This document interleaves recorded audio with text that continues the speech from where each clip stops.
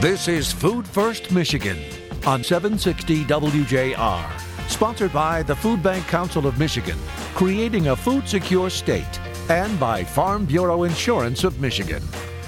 Now here are your hosts, Dr. Phil Knight and Jerry Brisson. Welcome everyone, and thanks for listening. Leaders see better, before, and beyond the rest of us. The ability to communicate that vision of a better tomorrow is crucial to a leader's effectiveness. Today, our guest is Monique Stanton, CEO of the Michigan League for Public Policy, and Monique has a strong vision of a better tomorrow for all of Michigan, especially kids and seniors. Two people groups that those of us working in food security are absolutely committed to helping. Today, Monique will help us break down some of the policy changes and investment the Michigan Legislature and Executive Office have worked to create. We will tie in a bit of history, lessons learned about our work, and paint a beautiful picture of a better tomorrow for our state and beyond. Join Jerry Brisson, Monique Stanton, and me, Dr. Phil Knight, next on this edition of Food First Michigan.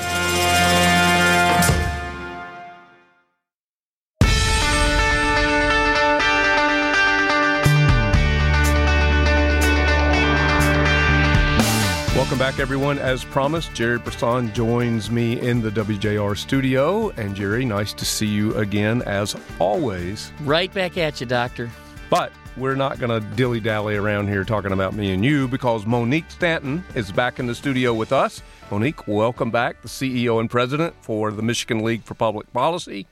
And I'm reading your bio. You are a graduate from Aquinas College. I am, yes. And from Marygrove with Yes. a master's in social justice. Yes, so yeah. we got to dig into, we got to get Sure. the layers off that onion a little bit. So tell us, welcome. So, thank you. Yeah, so I went to Aquinas. I studied history and communication and theater. Thought I wanted to be a teacher and went on a different direction. And then I got my master's from Marygrove in social justice. It was one of the first programs of its kind, really focusing on how do we make community change and how do we make sure that people that are most impacted by issues are at the center of policy solutions. So I'm going to have to, being a philosophy major, I got to give you a Thomas Aquinas quote. Okay. That's one of my favorites. Since you went to the school named after him. Thomas Aquinas, and you're going to love this, Jerry. Sorrow can be alleviated by good sleep, a bath, and a glass of wine. I love this guy. Right. Well, I have a 14-month-old, and I will say that all of those things ring true. So, well, welcome back. We're so thankful you're back with us here. This is your, actually, I guess we would say your third trip to the show. Third time. And it's great to have you back. And thanks for leading so well with such excellence on policy measures that impact families across Michigan. So, Great. Thanks for having me. let's dive into some of those. We've had some really cool things happen because in our Feeding America network nationally, when I go to those meetings with the other state association directors, they will often point to us in Michigan and say, how did you guys get that done? And of course, I take all the credit that I can, but with that group, but I really should be pointing them to you and your team and how you're out front on some of the policies. So I'm going to say, of all the policies that we've had adjustments to and created, what's your favorite? I would say the Earned Income Tax Credit, Working Family Tax Credit in Michigan. I think that is something that transforms people's lives. It was a long fight for our organization. It was first created in Michigan in 2006 at a 20% level. Then it was reduced in 2011 to 6%. We were part of that fight to make sure that that credit wasn't eliminated completely, because we knew down the road it would be easier to increase something than create something new. And this year in Michigan, we were able to get it to 30%. And that means dollars in the hands of families that are low income, and those that can be used for things like food and utilities and childcare and medical bills. And the other piece that I love about the Earned Income Tax Credit or the Working Families Tax Credit is that it was a coalition of organizations and people from both sides of the aisle, a wide range of groups from organizations like us and you guys and chambers of commerce and banks and business and United Ways and philanthropy saying that this was a priority and it was something that we were able to actually get done. I love that. And the coalition building, there was just so much positive momentum. It would have been really hard to say no to this. And it makes such a difference. And again, I like the aspect that Michigan was, did I hear you say was the first to have a program like this in 2006? No. So there is a federal earned income tax credit. We are one of many states. And in 2006, we were able to create a Michigan-specific tax credit. So it actually started at the federal level under Gerald Ford. So we love our Michigan president. It was expanded under Clinton. I believe it was expanded under Bush. And so this is something that has a long history of bipartisan support. And in our hyper-polarized climate, I think it's important to point to things that have true bipartisan support and a history of doing that. It did unite us. It did not divide us. Correct. You know, anything we can do to make work pathways better for low-income people is a good thing. Anything we can do. Because, again, so much of what we depend on in our life is that history of our work. Where did we work? How long did we work there? Did we get opportunities for a promotion? I mean, the fact of the matter is, the more we incentivize work, the more we enable and empower families over the long run to be, self-sufficiency is the lowest standard, right? What we really want is to move from sufficiency thinking to abundance thinking. Right? And we know that the most common pathway to abundance is whatever that work history is. And it can be in entrepreneurism. It can be, working in a company. It can be working for yourself, right? There's so many things that can look like. But a tax credit that incentivizes and supports and helps promote a work history that's richer and longer ultimately has a huge impact on families. And that's what we want, right? That's what everybody wants. That's what families want. Right. Sometimes, one of the things we talk about often is how the people imagine that families don't want that they'd rather do nothing and get something for it. And it's so not true. Right. It's absolutely not true. It's not the story of anybody. Right. And that kind of thinking is pretty stigmatizing for people that are low income and are struggling. So one of the things that's important about the earned income tax credit and some of the other types of support when we talk about Healthy Michigan and Medicaid expansion is that when you're struggling, if you can't get to work because your car broke down and we have an abysmal transit system, whether you're in Detroit or the UP or Northern Michigan, transit is an issue in our state. If you are struggling with health, if you can't get child care, it makes it impossible to go to work. And so when you're living in poverty and you're struggling, you're really making choices between difficult things.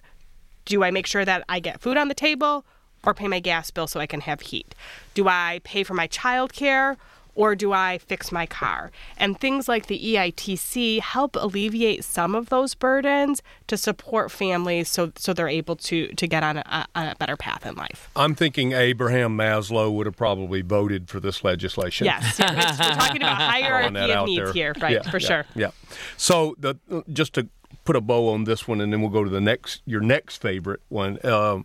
Jerry, when you talk about, just thinking about sufficiency, it's not enough. We need to think about abundance. I think the same way about bipartisan. Many of the issues that we're going to talk about today, in my mind, are nonpartisan. Right. They're just good policy that incentivize work and help people. Bipartisanism is often the lowest level that you can agree upon. Right. We should be agreeing much higher than that on some of these ideas that we're going to talk about today because they're good. They're morally good. They make good financial sense. They help people, and that's what the wealth of the nation is really designed to do. Right. Right? Right. So one of the things when we talk about the budget in Michigan, whether you're talking about our state budget, local budget, county budget, your personal budget, these are oftentimes choices around what you value, especially if you have discretionary funding. And so at the state and at the federal level, we are making policy choices about what we value. We see the budget at the league as a moral document. So things like childhood poverty are policy choices that we should not be making.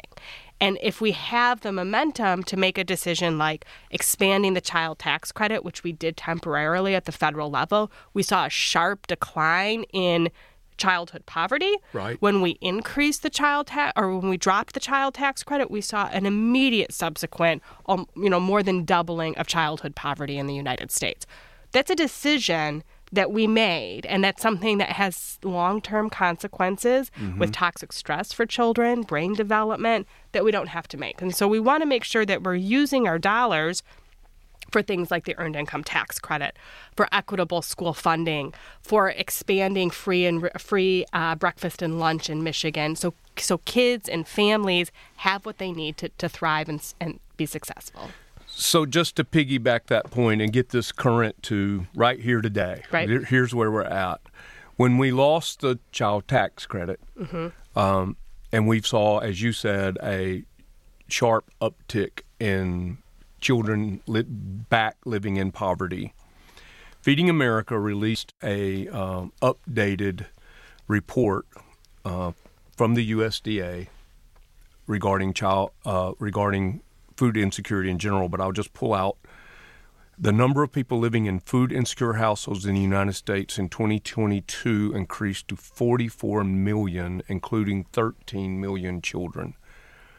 That's an increase of 31% over the previous year. And I think we can directly point to a cause of that being the child tax credit.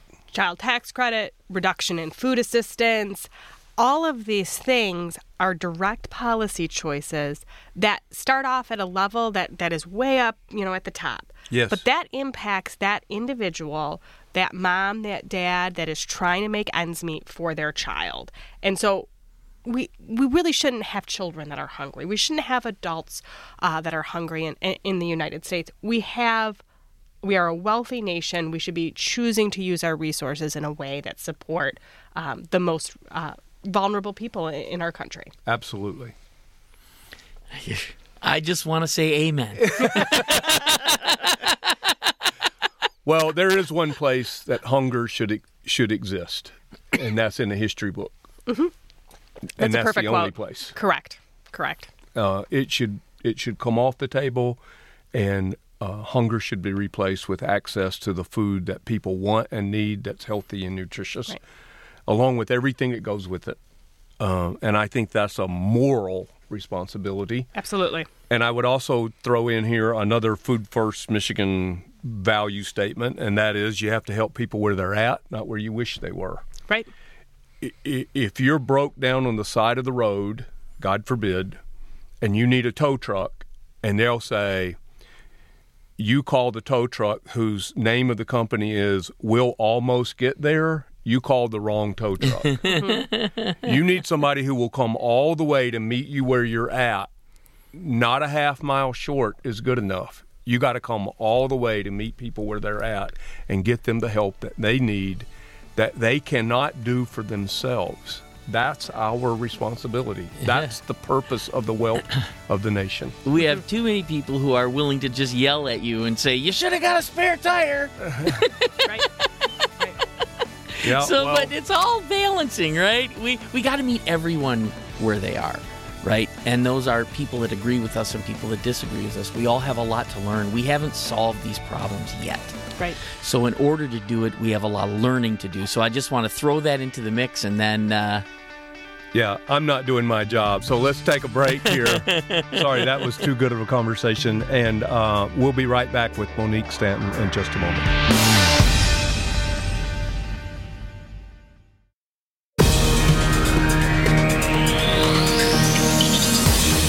Contact the Food Bank Council of Michigan at fbcmich.org. Now back to more Food First Michigan with Dr. Phil Knight and Jerry Brisson. Welcome back, everyone. Jerry Brisson here in the studio with me, and we are accompanied by Monique Stanton, the president and CEO for the Michigan League for Public Policy. And I'm telling you, Monique, people are looking at Michigan for the positive changes that have happened to help families. Mm-hmm. And you shared one of your favorites and maybe your second favorite. What else is going on that's so great for the people? I mean, one thing that we're all concerned about is how do we grow our population as well? Right. So some of the other things that we were really excited about for the 2024 budget were supporting safe homes, safe water, a big increase and a new way to how we allocate school funding. So we have a new equitable school funding formula. It's weighted. So for children that are living in areas of concentrated poverty, have high percentages of learning disabilities, English language learners, we are having increased investments in those particular schools. Cool. So we can recognize some of the challenges in school. So we think that's really positive. We've also removed the 5-year waiting period for health care coverage from Medicaid and CHIP for lawfully residing immigrant families in Michigan. And so we know you need health care. You shouldn't have to wait 5 years to access that health care because that, if you wait 5 years, that problem at year 6 is going to be worse. And so we want to make sure we get health care when we need it. We saw increases in our funding for local health departments. And we also saw a significant deposit in our housing and community development fund. So really good, exciting stuff. That the through line through this budget was issues of equity and making sure that we're using our dollars to address poverty and racial disparities within our state. So just to get to that word equity, mm-hmm. It's a word that a lot of people use, but not everybody really understands what it mm-hmm. means. So do you have a good way to level set? What does equity mean? Right. So when we talk about equity, we're not talking about the sameness or exactness. So one person gets this, so another person gets this. We're talking about how do we address historic disparities that are often related and primarily related to both race and income in our state. And so we're using investments in our state to address those discrepancies. So we're able to make sure that there are better and more positive outcomes for people. And I think one of the quick examples of that was all the way back to COVID and the distribution of the vaccines when they first came out. Right. I mean, you could see the glaring gaps. Mm-hmm. And I'm happy that we as a state moved to address those. Right. Because we acted on that value. Right. So another way that we think about equity and explaining it is imagine a group of people that are behind a fence trying to see over it, right? One of those people is 6'2", one of those people is 5'2", one of those people is a child. If you want everybody to see over the fence, you need to have different supports for them just based on where they are, right? So if you gave everybody a 1-foot stand to see over that fence, only the 6'2" tall person would be able to see over it. Right? The other 2 people would not be able to see over the fence. And so equity isn't about giving everyone the same support. It's giving them the support they need so that everyone has the same opportunity, mm-hmm. right? And so sometimes when people hear equity, what they hear is it's unfair, right? They hear some people want to say everyone should just get the same thing. The problem with everyone getting the same thing is not everybody needs the same thing. So what we have to keep looking at is what is the objective? What is the goal? What is it everyone is striving for? And then how do we make sure everyone has the support they need to get what they're striving for? If we do that, we're going to have a better community, right? Because now, seeing over a fence is a really simple idea. But if your goal is to have transformational wealth in your family, you have to say not everyone needs the same support to get there. Some people need different supports to get there. And it's not unfair. It's how you level the playing field, right? Now, because there's historic injustice for particular populations, which you were mentioning before, it adds to the conversation about why are things unfair now, right? And now historic history is exceptionally important. So we want to talk about things like investments made after World War II. We saw with the GI Bills the ability to create transformational wealth building. But Black and brown communities didn't have access to that. And so we know that housing is a way we transfer wealth from one generation to the next. But because of those investments, you saw a significant boom in the middle class. But Black and brown communities were left out. And so part of what we have to do is look at what has been our historic economic system, our policies that created some of these disparities, and what can we do to address that and unravel that so we can build things like generational wealth in Black and brown communities and other communities in our state. And if you don't want people to be dependent on help, then you have to fix those systems. And that's just the price you have to pay, right? And I know I hear from people, well, it's not my fault. I didn't do that, but now I have to pay the price. But Dr. Phil has a really good way of looking at that, and it has to do with buying a house with a leaky roof. Do you want to tell that yourself, Doctor? Yeah, well, it's pretty simple in the fact that, if I just sold a house, and this is true, and I just bought my next house, and the roof leaks. So I don't have the opportunity to go to the previous owner. They're not going to come back and fix it. They're not responsible for the roof anymore. It's my roof. So the problems that we inherit today, my mentor would say that if you don't address that problem in 3 years of your leadership, you can't blame anybody else. You have to own the problem today. And so that's the principle. Whatever happened from 400 years ago until today, I may not have had anything to do with 400 years ago, but it's still my problem. I have to own it today. I have to fix the roof. Right. The reality is you got to fix the roof. And we were able to do some of those things in this year's budget, and I think we need to do more of those things as we move forward in planning for 2025 and other types of policy changes to help make sure that we're addressing some of the most pressing needs. So that's what we'll talk about next. Sure. In 2020, what's going to happen in 2025? What do we need to happen? What are our hopes? What are our dreams? What's our vision for a better tomorrow? That's Monique Stanton, Jerry Brisson. I'm Dr. Phil Knight. We'll all three be back with you in just a moment.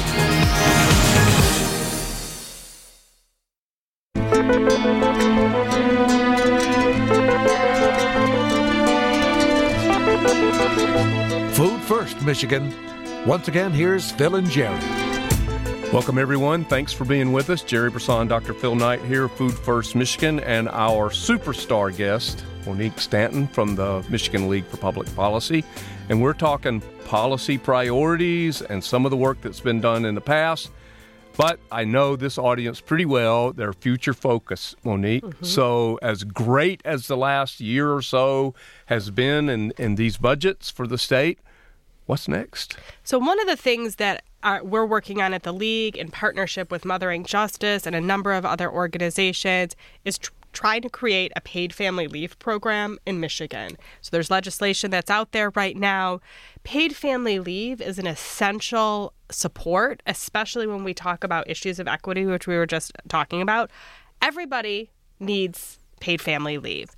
At some point, maybe you or your spouse, you're going to have a child. At some point, either you, your spouse, parent, or child is going to get sick and needs to be cared for. And so these types of programs allow for a person to go out on leave and be paid a portion of their salary so they're not losing their job, facing economic insecurity, needing to rely on our now social safety net GoFundMe because they've lost their job while they're taking care of somebody. Right. And so something like this is an important way to make sure that people are able to stay connected to the workforce and take the leave at some of the most critical times in their life. So where the rubber meets the road on this, I'm working at a small business. My parents are sick. I have to go take care of them. Right. What happens with this paid family leave? Right. What happens? So in Michigan, what we're talking about is a payroll tax. So those contributions are split between the employer and the employee. When that person needs to go out on leave, they would apply. So you'd have to provide some type of documentation for the amount of leave that they would need, and then they would be paid through the. And basically an insurance program that's run by the state. And so what that means is the small business isn't paying that person's salary while they're out on leave, and they could use that money either to pay overtime for their other workers or pay some type of incentive or a temporary worker while that person's out on leave. For businesses that are under 25 people, they wouldn't have to pay that employer contribution at all. So this is a way for them to be able to be competitive, maybe to larger organizations that have paid family leave that are a part of their that they're losing maybe workers for. And does this different? We talked a second ago about the insurance side of it. So for my team at the Food Bank Council, so just say one of them left on because she was pregnant. And so my CFO came and said, okay, so we need to do the disability policy, which I hated that term, by the way. I don't think it's a disability to go bring a life into the world. Right. But for the same, just for all the responsibilities we have that policy for her. Right. So this is something separate than a short-term disability policy. This is something that would be run by the state of Michigan, and employers would pay for it through that payroll tax. So that contribution is then available for individuals when they need to access that leave. So it could be for they have a child. It could be that your child has cancer or your parent is in hospice care. Right. And so those are really difficult times in people's lives that are also very expensive. When you have somebody that is having a major medical issue, because of our healthcare system, it's expensive. So the thought of risking losing your job is even more stressful. Right. And so then that's paid for through that insurance program that would be facilitated by the state. And there's some benefit for the employer there too, as I think I heard you say. Right. So for the employer, because you've paid for this contribution, you're not paying for that salary while that person's out. Right. You can use those dollars that you would be typically paying a salary to pay for overtime for other staff to make up the hours, to maybe hire a temporary worker or give somebody a bonus to make sure that work is being covered. And then for some organizations, it's really difficult to offer these types of programs. And so you're losing workers maybe to go to a bigger company or a company that offers paid family leave. You now have access to that. So that's now something that you can use as a recruitment tool and a way to support your staff. So it's a benefit that certainly helps the employee who's got to take the time to take care of whatever it is they need because to take care of. Because they're going to need that time no matter what. That's right. Life Whether happens, there's a paid family leave program or not, which is how we're living today. Right. And as someone that has, over 100 staff people, it happens, and we have to deal with it now, right? And so it's something we know could be better for sure. So you've got a benefit to the employee. You have a benefit to the employer who can now afford to bring on help for this person who has to leave, which is one of the problems with FMLA is the person is guaranteed to have their job when they come back, but you don't have any money to pay anyone while they're gone. So how do you get the work done, right? And so this is a way to help the company get the work done while you're taking care of the staff person, which is not only great from a culture perspective, but it's also great from a cost-benefit perspective, right? So there's a lot of benefits. And when you look at other states, so Minnesota recently just enacted theirs. California has a plan. Other states across the country have paid family leave. We would be, I believe, the 13th state if we were to do this, 12th or 13th. And their economies are doing well. So this isn't something that's going to blow up our economy if we offer paid family leave.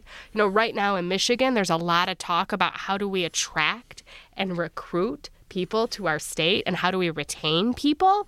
This is a way to help make Michigan more attractive. It would be something that's transformational for families. And so, going back to that question of equity, it's often lower wage workers, people of color that don't have access to these types of programs. And so creating a universal program in our state gives access to everybody and will have a positive disproportionate impact on low wage workers and people of color and women. Sounds pretty good. Pretty good. I think, again, policies like this that we can at least have the conversations about, think through, understand the cost benefit as well as the moral obligation, It's both. balancing those out. I'm just happy we can have the conversation now That means we're getting healthier as a culture, that we can have these kinds of conversations and then enact the right policy. And the way we all know how this works, we might not all get exactly what we want initially, but we're starting someplace. Right. And when you look at other wealthy economies and countries across the world, the United States is the only one that's not doing this. And so this is something that we can do if we think that this is a priority. And I will say this, I've said this multiple times, GoFundMe can be great, but it should not be our social safety net. Yeah. And so you should not, if you have cancer, you should not be worried about losing your job. If your child has cancer, you want to make sure that you're at their bedside. If you have a child that's in the NICU, you shouldn't have to worry about, do I need to go to work so I can pay this astronomical health care bill or make sure that lights are on when that kid comes home? You should you should be able to have the time without facing economic insecurity to make sure that you're taking care of yourself and your loved ones. All right, so there's our topic for the next time you come, because I have a working theory that if we just expanded health care for everyone that making $60,000, $70,000 and less in household income, that we would probably go a long way in creating food security. Yes, So that sounds like a good argument. Yeah, I'm gonna invite you back to have Sure. that discussion with Jerry and I next. Monique, thanks for being with us, and again, thanks for standing in the gap for so many families across Michigan. Thank you. Thanks for having me. It's great to have you. Jerry and I are back in just a moment.